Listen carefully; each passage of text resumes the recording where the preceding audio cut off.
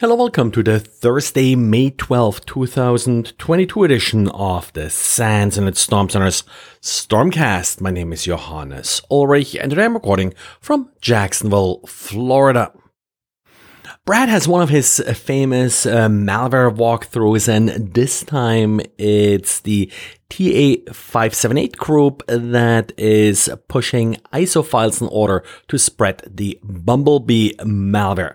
Now, what's sort of interesting about this is that they're using threat hijacked emails. What that means is that they actually already compromised a system and then they're checking the email conversations on the hijacked system and are injecting themselves into existing email threads. So you may receive a reply to an email that you sent earlier that contains the malicious document, which of course makes it much more likely that you're going to open the file, in particular since in this case the file is an ISO file.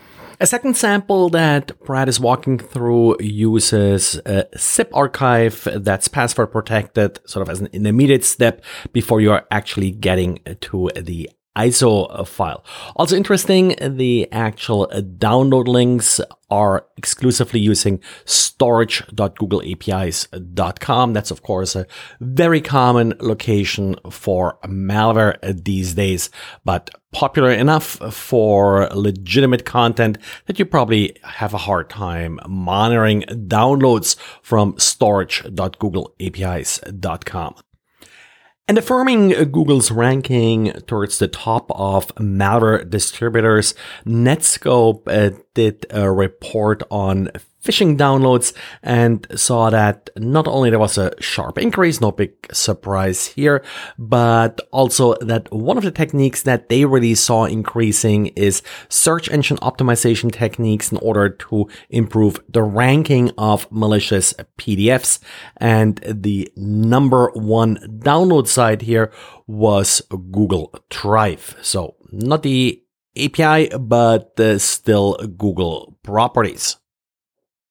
And security company Varonis has a blog post about how vanity URLs being used by some software as a service providers can be used in order to impersonate respective brands. So you can use these vanity domains to make it easier for people to, for example, to connect to a Zoom meeting that you are hosting. Instead of going to a generic Zoom URL, you can have something like company.zoom.us followed by a particular short URL.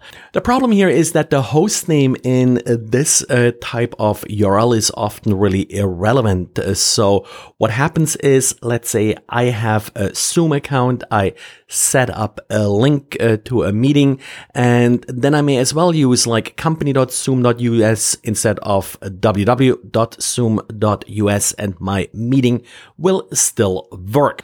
So, for example, someone trying to impersonate that they're working for a particular company or such. Remember, we had sort of stories about like fake job offers.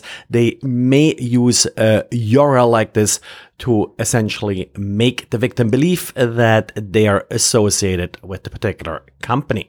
I think overall this is a little bit of a rediscovery of this story. We had similar problems with like short link services and such, where again only the later part of the URL really mattered and things like the host name were really replaceable.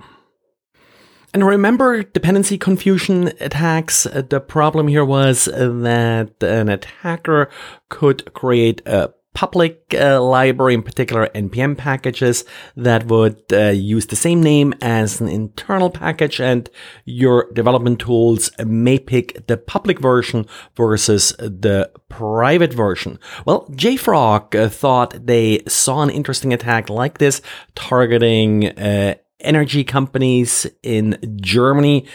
Turned out in the end to be an intern at a company that did these attacks as part of an adversary simulation.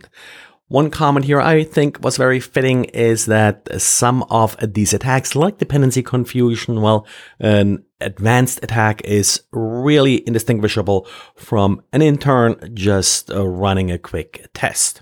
And I think similar things have happened to us before, where we sort of found some interesting looking malware on VirusTotal that turned out to be part of a penetration test. And also, I remember one story a few years back where a reader let us know that they received a CD in the mail with malware on it, which also turned out to be part of a test.